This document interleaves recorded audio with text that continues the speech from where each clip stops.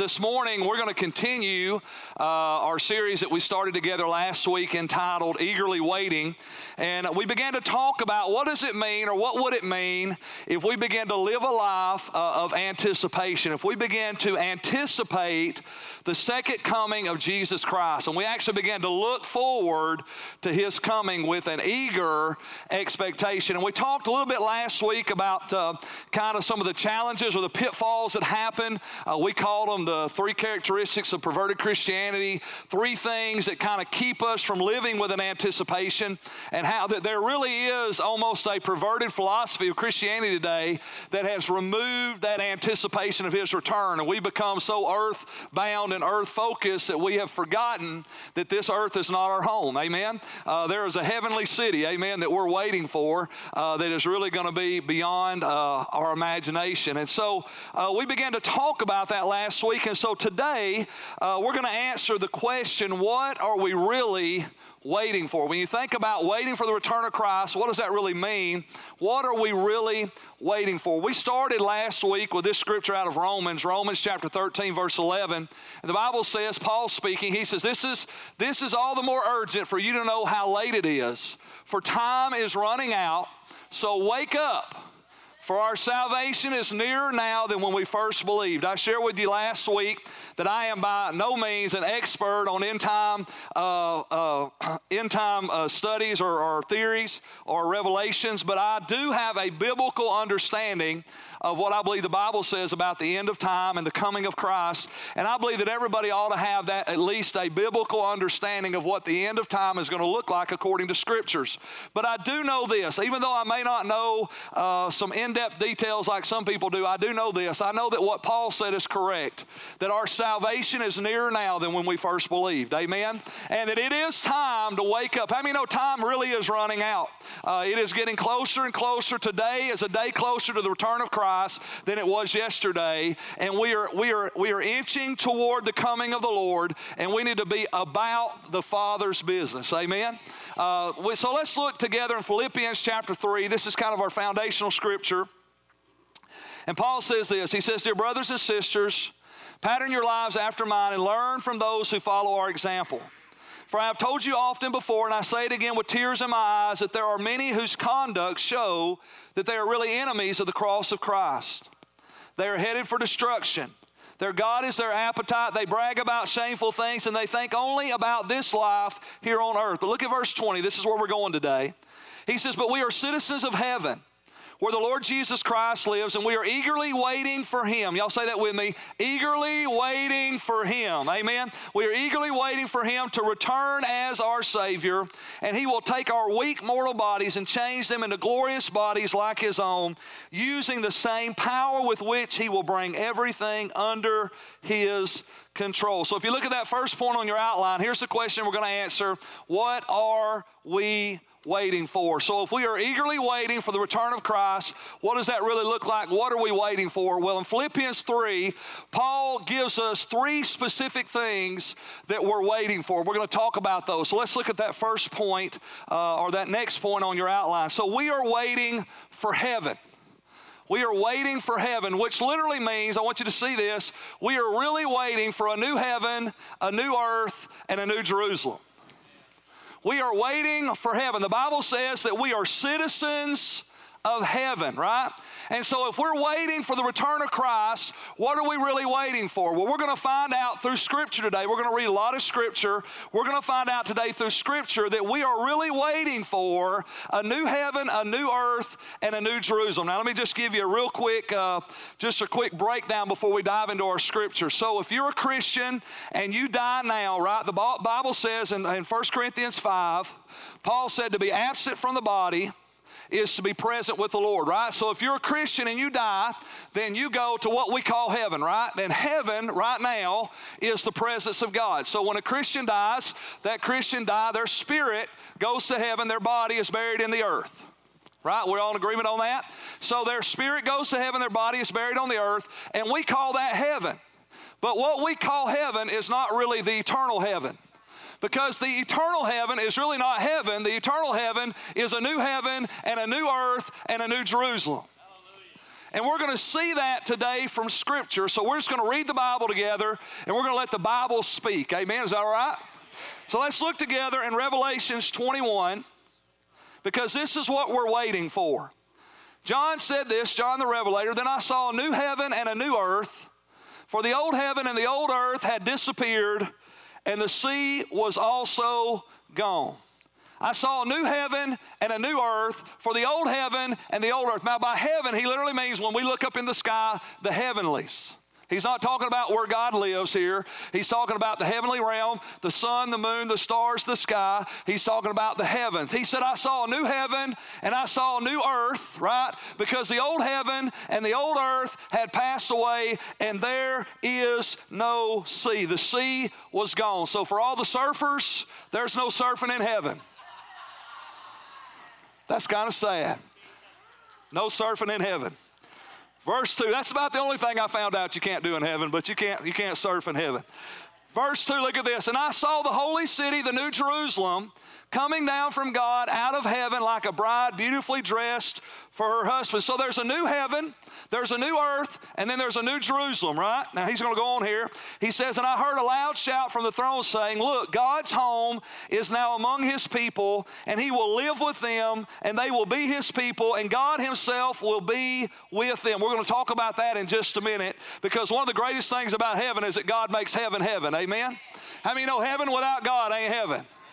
So God makes heaven heaven. Look at verse 4, and we're going to hang out here for just a second.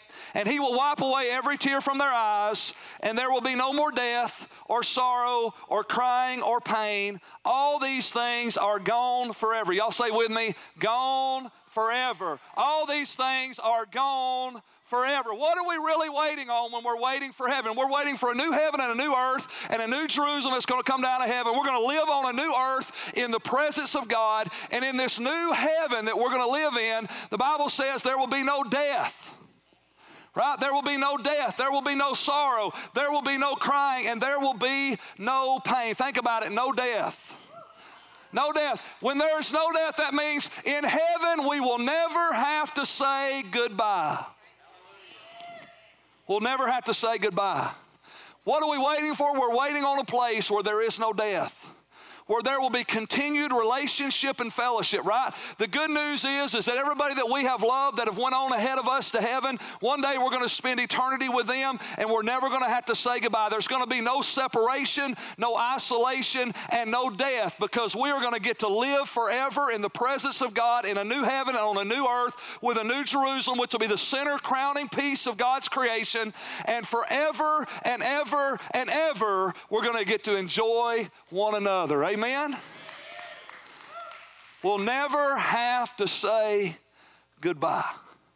No death, no sorrow, no crying, and no pain. I want you to just think about this for just a minute.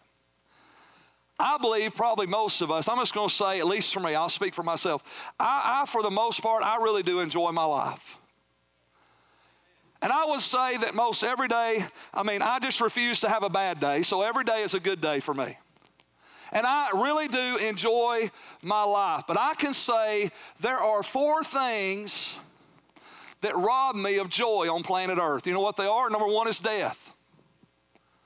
15 years ago, my mom died, and I had to say goodbye. In the last 3 weeks, we buried 3 people out of our church, and we had to say goodbye. Many of you have lost loved ones. Some of you have lost children that have died and went ahead of you in death. And death definitely has robbed joy from me. Sorrow has robbed joy from me. Crying, I'm not a big crier, but, I cry sometimes on the inside, not as much on the outside. And pain. All these things, think about it. The things that keep earth from being enjoyable are the things that will not exist in heaven. So if you can imagine an earth with no death, no sorrow, no crying, and no pain, you just imagined heaven. Think about your life. Think about your life right now. If this earth, if on this planet there was no death, if on this planet there was no sorrow, if on this planet there was no crying, and if on this planet there was no pain, what you just imagined is heaven. It is a new heaven, a new earth, and a new Jerusalem. And it is the eternal dwelling place of those who have trusted Jesus as their Lord and Savior. So the things that we hate about earth are the things that will not exist in heaven, in a new heaven, a new earth, and the new Jerusalem. And that's an awesome thought, amen? Let's look at our next little verse. Let's just read on here some great stuff from the Scripture. Don't you love the Bible? Verse 5 says, and the one sitting on the throne said, look, I am making everything new. Everything new. And then he said to me, write this down, for what I tell you is trustworthy and true. Verse 10 says, so he took me in the Spirit to a great high mountain, and he showed me the holy city Jerusalem descending out of heaven from God. And it shone with the glory of God and sparkled like a precious stone, like jasper, as clear as crystal. And there are 3 gates on each side, east, north, south, and west. And the wall of the city had 12 foundation stones, and on them were written the names of the 12 apostles of the Lamb. And the angel who talked with me held in his hand a golden measuring stick to measure the city, its gates, and its walls. And then he measured it, and he found it was a square. It was as wide as it was long. In fact, its length, its width, and its height were 1,400 miles. So the heavenly Jerusalem is a square 1,400 miles in every dimension. And then he measured the walls, and he found them to be 216 feet thick, according to the human standard used by the angels. And the wall was made of jasper, and the city was pure gold, as clear as glass. Now, are y'all recognizing that what the Bible describes as the New Jerusalem is what most people describe as heaven? Streets of gold, we're going to read it in just a minute, gates of pearl. Right? What we usually use to describe as heaven, it's not heaven, it's the New Jerusalem, which is the crowning glory of God on the new earth with a new heaven and a new Jerusalem. And it says there, verse 17, he measures the wall, found it to be 216 foot thick. Verse 18 says, the wall was made of jasper, the city was pure gold, as clear as glass. The wall of the city was built on foundation stones, inlaid with 12 precious stones. Look down at verse 21. And the 12 gates were made of pearls, each gate from a single pearl. That's a big pearl. Some clam was hurting really bad, right? And the main street was pure gold, as clear as glass. And I saw no temple in the city, for the Lord God Almighty and the Lamb are its temple. And the city had no need for sun or moon, for the glory of God illuminates the city, and the Lamb is its light. There's no sun and there's no moon in the new heaven and the new earth. Why? Because the Lamb of God is the light. The glory of God illuminates the earth. The glory of God illuminates the earth. And so in heaven, there'll be no sun and there'll be no moon. There will just be the radiant glory of God that will illuminate the entire world. Verse 24 says, and the nations will walk in its light, and the kings of the world will enter the city in all their glory. Its gates will never be closed at the end of the day, because there is no night there. 24 hours light. I guess we're going to have to sleep. We'll talk about that in a minute. Verse 26, and all the nations will bring their glory and their honor into the city. In verse 27, and no evil will be allowed to enter, nor anyone who practices shameful adultery or dishonesty, but only those whose names are written in the Lamb's book of life. Jesus said, I go to prepare a place for you, right? The old preachers years ago used to say this. They used to say heaven is a prepared place for a prepared people, right? Who's going to enter into heaven? Well, the Bible says nothing evil will enter there. Think about that. Nothing evil. There'll be no evil in heaven. There'll be no evil. There'll be no sin, no perversion, no corruption, no immorality. None of the things that corrupt and defile our world, none of the things that rob us of joy and peace and happiness will exist in heaven. The only ones that can enter into this place, look what it says, are those whose names are written in the Lamb's book of life. How do I get my name there? I trust Jesus, right? I have to put my faith and my hope in Jesus Christ and in Him alone. That's how I get there, amen? A prepared place for prepared people. Look at verse 23, verse 22. Let's just back up. 22:1, there we go, I'll get there. And the angel showed me a river with the water of life, clear as crystal, flowing from the throne of God and of the Lamb. And it flowed down the center of the main street. And on each side of the river grew a tree of life, bearing 12 crops of fruit, with a fresh crop each month. The leaves were used for medicine to heal the nations. And no longer will there be a curse upon anything.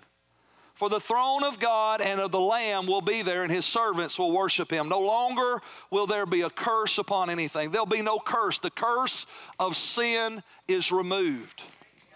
The curse of sin is removed. Imagine a world with no sin, right? Imagine a world with no shame. Imagine a world with no death, no sorrow, no sickness, no sadness, no perversion, no corruption, no immorality, no pride, no jealousy, no covetousness. None of those things. Imagine that world, and you just imagine the place we're going to get to spend eternity in. A new heaven, a new earth, and a new Jerusalem where God will dwell among his people. So what are we waiting on? We're waiting on heaven. Amen. We're waiting on a new heaven, a new earth, and a new Jerusalem where we're going to spend forever and ever and ever in a perfect world like God intended. Amen. Look at your next point on your outline. What else are we waiting for? We're waiting for Jesus, which means we are waiting to meet God in all his glory. Philippians 3:20 says, but we are citizens of heaven where the Lord Jesus Christ lives. We are waiting for Jesus. Revelations 1 gives us a picture of Jesus. John the Revelator saw Jesus in all of his glory, because when we get to heaven, the Bible says God will be on the throne and the Lamb of God will be there, and they will illuminate the city, and we will see God in all of his glory. We're going to see the Lord. We're going to see Jesus in his glory and in his splendor, in his majesty and in his power. And we're going to behold the one that died for us. And in Revelation chapter 1, the Bible describes Jesus as John saw him. He said, and I turned to see who was speaking to me, and I saw 7 golden lampstands. And standing in the middle of the lampstand was someone like the Son of Man.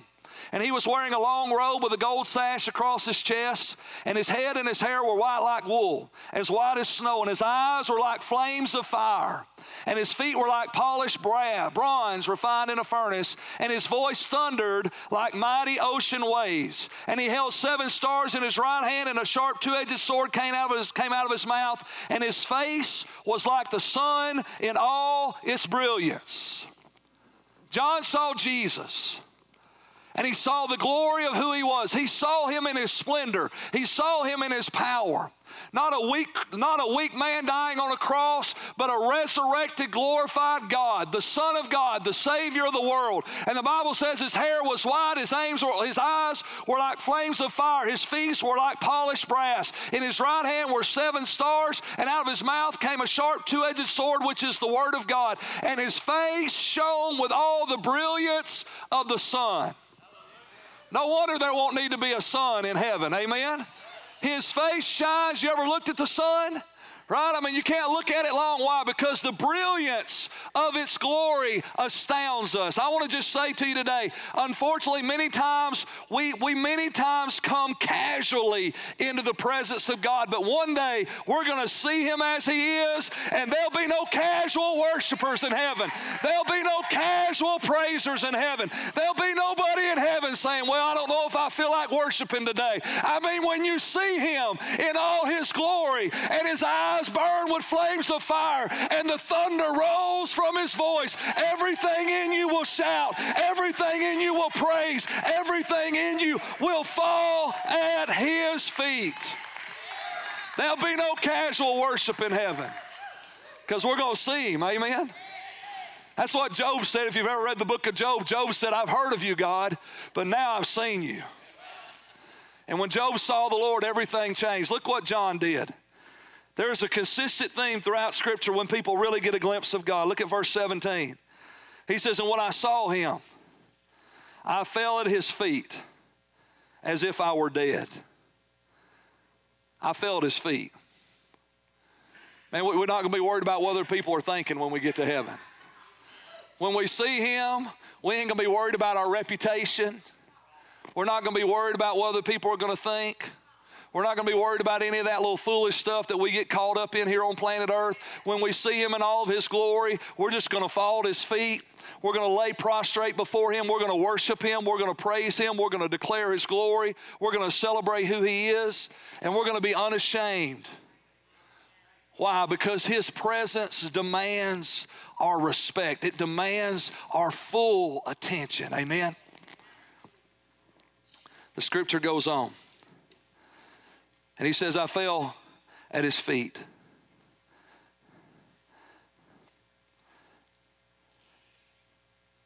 He put his right hand on me and said, don't be afraid, for I am the first and the last. I am the living one.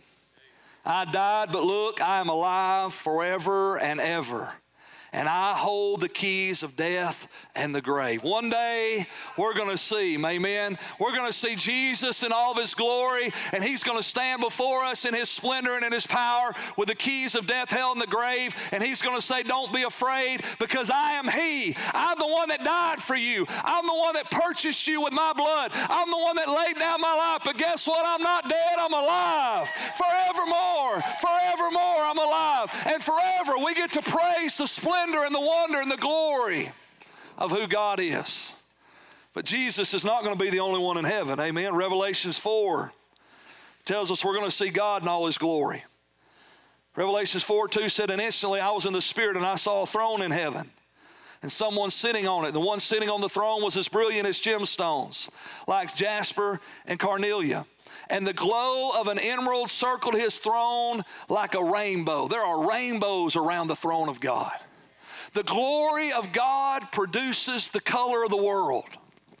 Out of God's glory comes the wonderful splendor and glory of all of creation. The Bible says heaven and earth declare the glory of God. And I'm excited about that moment because I'm colorblind. But when I get to heaven, I'm going to see the rainbow around his throne. I'm going to see the glory of God around him. And I mean, color's going to pop like it's never popped. You're going to see things you've never seen because out of the glory of God. I said, God, why is there a rainbow? He said, because it is my glory that colors the earth. It is my glory that colors the earth. And out of my glory, God colors everything that we see with his splendor, with his power, and with his beauty. And the beauty of the Lord that we behold every day is just a simple reflection of the glory of who God is, the one who is seated on the throne. Amen? Verse 4 says, and 24 thrones surrounded him, and 24 elders sat on them. And they were all clothed in white and had gold crowns on their head. And from the throne came flashes of lightning and the rumble of thunder. And in front of the throne were 7 torches with burning flames. This is the sevenfold Spirit of God. The Holy Spirit's there, amen? Jesus is there. God's on the throne, and the Holy Spirit like a flame of fire. I want to tell you something. You thought you have experienced his presence. You've not experienced anything until we get to heaven. You thought you had glory bumps. Your bumps are going to get bumps when you get to heaven. The Spirit of God, like a flaming fire, is there in the midst of the throne of God. And we're going to experience him, and we're going to encounter him. We're going to be made alive in his glory. Though we fall like dead men, we'll rise in life and power and strength like we've never experienced before. You just think you know God. We ain't experienced anything yet, amen? I told you last week, the Lord said, Keith, if you really knew what you were waiting for, you wouldn't want to wait. Verse 6, in front of the throne was a shiny sea of glass, sparkling like crystal, and in the center and around the throne were 4 living beings, each covered with eyes. Y'all look at that, each covered with eyes front and back. And the first of these living beings was like a lion, the second like an ox, the third like a human face, and the fourth was like an eagle in flight. And each of these living beings had 6 wings. And look at this. And their wings were covered all over with eyes, inside and out. If you cut them, they bleed eyeballs. Inside and out. And day after day and night after night, they keep on saying, holy, holy, holy is the Lord God Almighty, the one who always was, who is, and who is still to come. And I said, God, why do they have eyeballs all over, on the outside, on the inside? And he said, they have eyes, so as they circle my throne, he said, they need countless eyes to begin to behold the infinite glory of who I am.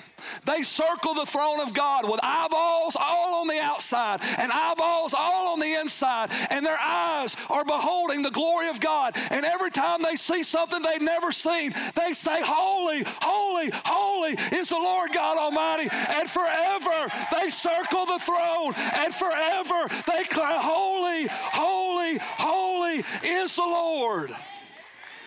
Man, we ain't seen nothing yet, guys. We got two pitiful eyes. Man, one day we're going to see him, though. And we're going to see this awesome display of his glory. Holy, holy, holy. Verse 9 says, and whenever the living beings give glory and honor and thanks to the one on the throne, the one who lives forever and ever, the 24 elders fall down. There it is again. There's a consistent theme through Scripture when people see God. They fall down and they worship the one sitting on the throne, the one who lives forever and ever. And they lay their crowns before the throne, and they say, you are worthy, O Lord our God, to receive glory and honor and power. For you created all things, and they exist because you created what you please. King James says you created them for your pleasure. We were created for the pleasure of God. You and I were created for the pleasure of God. God delights in us, and God finds his delight in us. And we were created to worship him. We were created to serve him. And we were created to see him and know him in all of his glory. And one day when we get to heaven, what is now seen dimly through a glass darkly will be seen face to face. And we're going to see the one that died, and we're going to see the one seated on the throne, and we're going to see and experience the Holy Spirit in a way we've never encountered him before. And it's going to be heaven. Amen. The last thing, what are we waiting for? I want you to see this. We're waiting for glorified bodies, which means we are waiting to be like Jesus. Philippians 3:20 and 21 says, but we are citizens of heaven where the Lord Jesus Christ lives, and we are eagerly waiting for him to return as our Savior, and he will take our weak mortal bodies and change them into glorious bodies like his own. 1 John 3 verse 2, it's on the screen, says, beloved, now we are children of God, and it has not yet been revealed what we shall be, but we know that when he is revealed, we shall be like him, for we shall see him as he is. We don't fully understand what it's going to be like, but John said this. He said, we know that when we see him, we're going to be like him.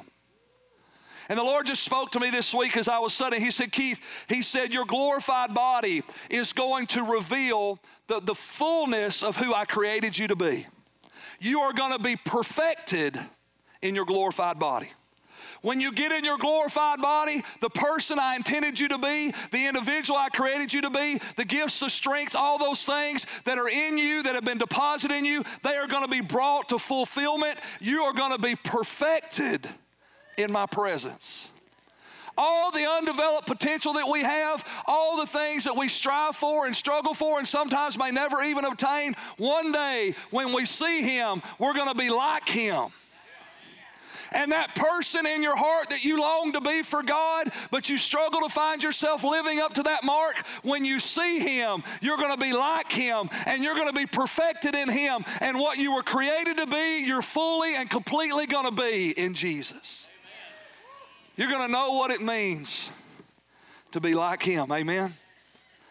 1 Corinthians chapter 15 says it is the same way with the resurrection of the dead. Our earthly bodies are planted in the ground when we die, but they shall be raised to life, raised to live forever.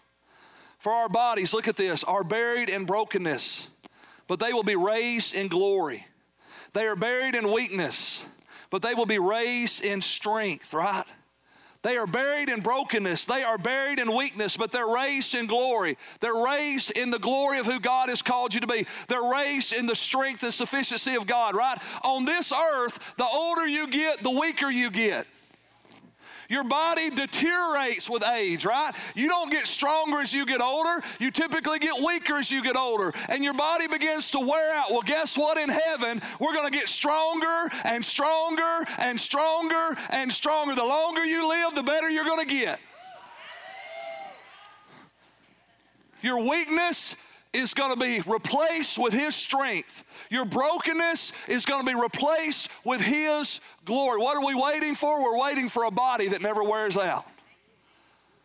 I talk to people all the time, and they can feel their age, right? Well, one day, you won't feel it anymore because you'll be ageless in the presence of God. Amen? You'll have a glorified body. Look at the next verse. Verse 44, they are buried as natural human bodies, but they will be raised as spiritual bodies. For just as there are natural bodies, there are also spiritual bodies. For our dying bodies must be transformed into bodies that will never die. Our mortal bodies must be transformed into immortal bodies, right?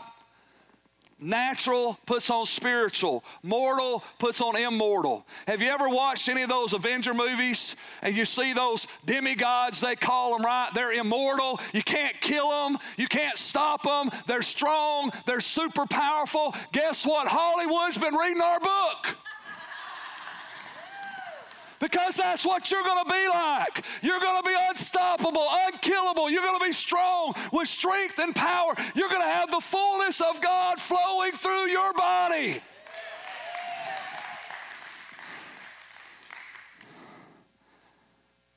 Hollywood doesn't have anything on Jesus, amen? We're going to have immortal bodies. Verse 54. And then when our dying bodies have been transformed into bodies that will never die, the scripture will be fulfilled. Death is swallowed up in victory. Luke 24, I want you to see this, because the Bible says when we see Him, we're going to be like Him. What is our glorified bodies going to be like? Well, in Luke 24, Jesus has been crucified, He's been resurrected, and He's already received His glorified body, and He's come back to the earth. So in Luke 24, Jesus is in His glorified body. And look what He says, or the scripture says. And just as they were telling about it, because two people had been walking with Jesus on the road to Emmaus, and all of a sudden, Jesus disappeared from them, and now they run to the disciples. They're starting to tell them what happened, and here comes Jesus. The Bible says, and just as they were telling them about it, Jesus Himself was suddenly standing there among them. Peace be with you, He said. But the whole group was startled and frightened, thinking they were seeing a ghost. Why are you frightened, He asked. Why are your hearts filled with doubt? Look at my hands, look at my feet. You can see that it's really me. Touch me. And make sure that I am not a ghost, because ghosts don't have bodies as you see that I do. And as He spoke, He showed them His hands and His feet. And they stood there in disbelief, filled with joy and wonder. Then He asked them, do you have anything here to eat? And they gave Him a piece of broiled fish, and He ate it as they watched. So if you have a glorified body, your glorified body is going to be touchable, tangible. You're going to be spiritual, but you're going to be glorified, right? We're going to be able to touch one another, right? We're going to be able to interact with one another. We're going to be able to eat. That's right. Glenn, you're getting ahead of me, brother. I mean, that's 3 verses later. I was going there. Well, since you brought it up, I'm glad we get to eat in heaven, aren't you? Right? You get to eat and you don't gain no weight. Ain't that a good thing? All the ice cream you can eat in heaven, Daryl. I don't know if that's right or not, but anyway, sounds good. Man, we're going to have glorified bodies. We're going to be touchable. We're going to be tangible. But Jesus, when you look at His glorified body, He was able to transport from one place to another, right?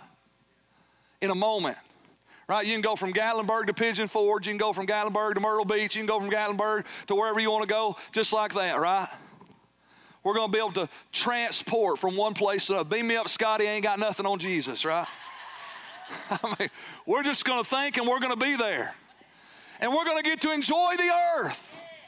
All of the earth, places you've never seen, you're going to get to see. And it's going to be uncorrupted. It's going to be undefiled, right? So this is what happens.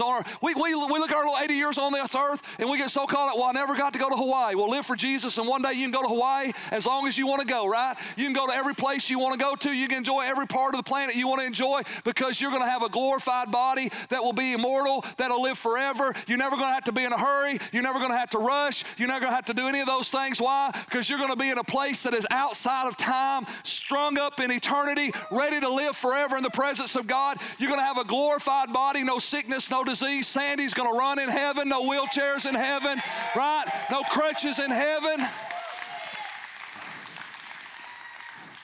None of that. Why? Because we're going to have a glorified body. So what are we waiting on? We're waiting on heaven, a real heaven, a new earth, new Jerusalem. We're waiting on Jesus. We're waiting to see him and God in all of his glory. We're waiting on a glorified body where we're going to be immortal in the presence of God. Last thing, I want to give you this final question, final thought. So if you choose to live your life apart from Jesus Christ, what are you waiting for? If you're here today and you don't know Jesus, and you've decided, man, I'm not sure if that Christianity thing's for me, I'm not sure if that Jesus stuff is for me, then I want to ask you a question. If you choose to live your life apart from Christ, what are you waiting for?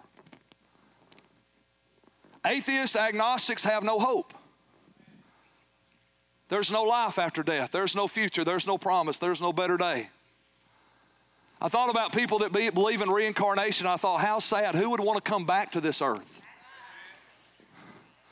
Solomon said that life on this planet is short and full of sorrow. And he was right.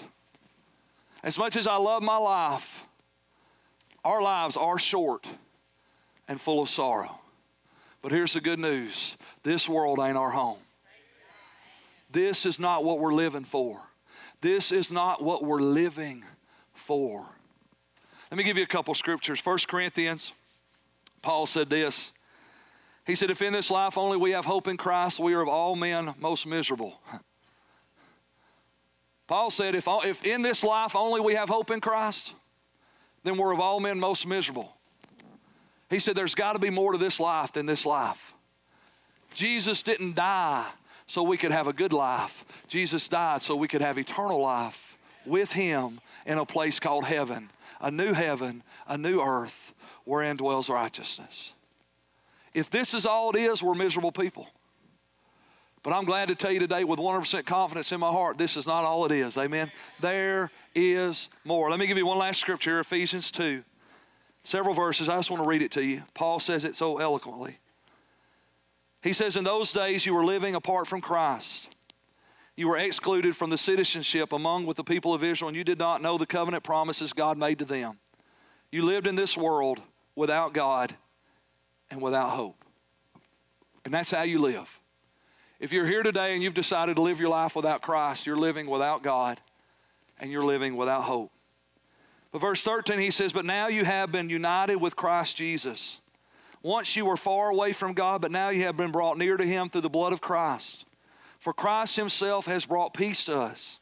He united Jews and Gentiles into one people when in his own body on the cross he broke down the wall of hostility that separated us. And he did this by ending the system of law with its commandments and regulations. He made peace between Jews and Gentiles by creating in himself one new people from the two groups.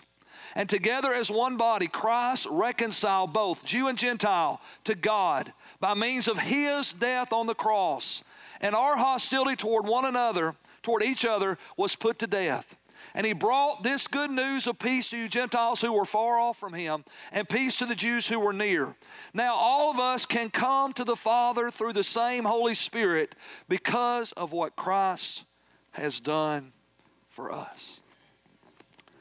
Apart from Christ, we have no God, no hope, and no promise of anything to come. But in Christ, we are citizens of heaven. In Christ, we're going to see Jesus face to face. And in Christ, we're going to experience a glorified body where we will never die. Let's just bow our heads this morning. If you're here today and maybe you're living apart from Christ, what do I mean by that? I simply mean that Jesus Christ is not the Lord of your life. He's not in charge. Maybe He's your consultant, but He's not your Lord. Maybe He's your partner, but He's not your Lord. Maybe He's your friend, but He's not your Lord. It is only when Jesus Christ becomes Lord of your life that we experience the saving grace of God. Yes, Jesus wants to be your friend. And He wants to consult you, and He wants to partner with you in this journey of life. But all of those things only happen when He becomes the Lord of your life. The Bible says we have to believe in our heart and we have to confess with our mouth that Jesus Christ is Lord. And if you're here this morning and you say, Pastor Keith, I don't have anything to hope for, because I realize this morning that there's no hope without Christ. But today I want to trust Him. Today I want to put my trust in the one that died for me. I want to put my trust in the one that went to the cross for my salvation and my redemption. And today I want to ask Jesus to be the Lord and the Savior of my life. If that's your heart's cry right now with every head bowed, I just want you to raise your hand. Just a simple act of faith today. I want to trust Jesus as my Lord and Savior. God bless those hands that are going up all over this building. Just keep your hand up for just another second or two. I want to give you just another moment. If you're here today and you want to pray to accept Christ, just raise your hand. A simple act of faith. A simple act of faith that says, I want to trust Jesus today to be Lord of my life. We're going to get ready to pray together. We're going to pray all out loud. But if that's you, I want you right now just to raise your hand. I'm going to count to 3, and then we're going to get ready to pray. 1, 2, 3. If you've raised your hand, you can put it down right now with every head bowed, every eye closed. I'm going to ask everybody here today to join us. Let's pray this prayer out loud. If you raised your hand, this is for you. If you believe in your heart and confess with your mouth that Jesus is Lord, the Bible says you can be saved. So let's pray this together out loud. Here we go, across the entire room. Dear Heavenly Father, I believe Jesus died on the cross for my sins. He rose again on the 3rd day to be my Lord and my Savior. So I ask you today, forgive me of my sins. Come into my heart and my life. I confess that you are my Lord and my Savior. Lead me, guide me, and take me where you want me to go. I am yours, and you are mine. I receive by faith today the gift of eternal life through Jesus Christ, my Lord. Amen. Amen. Let's give the Lord a hand clap of praise this morning. Amen.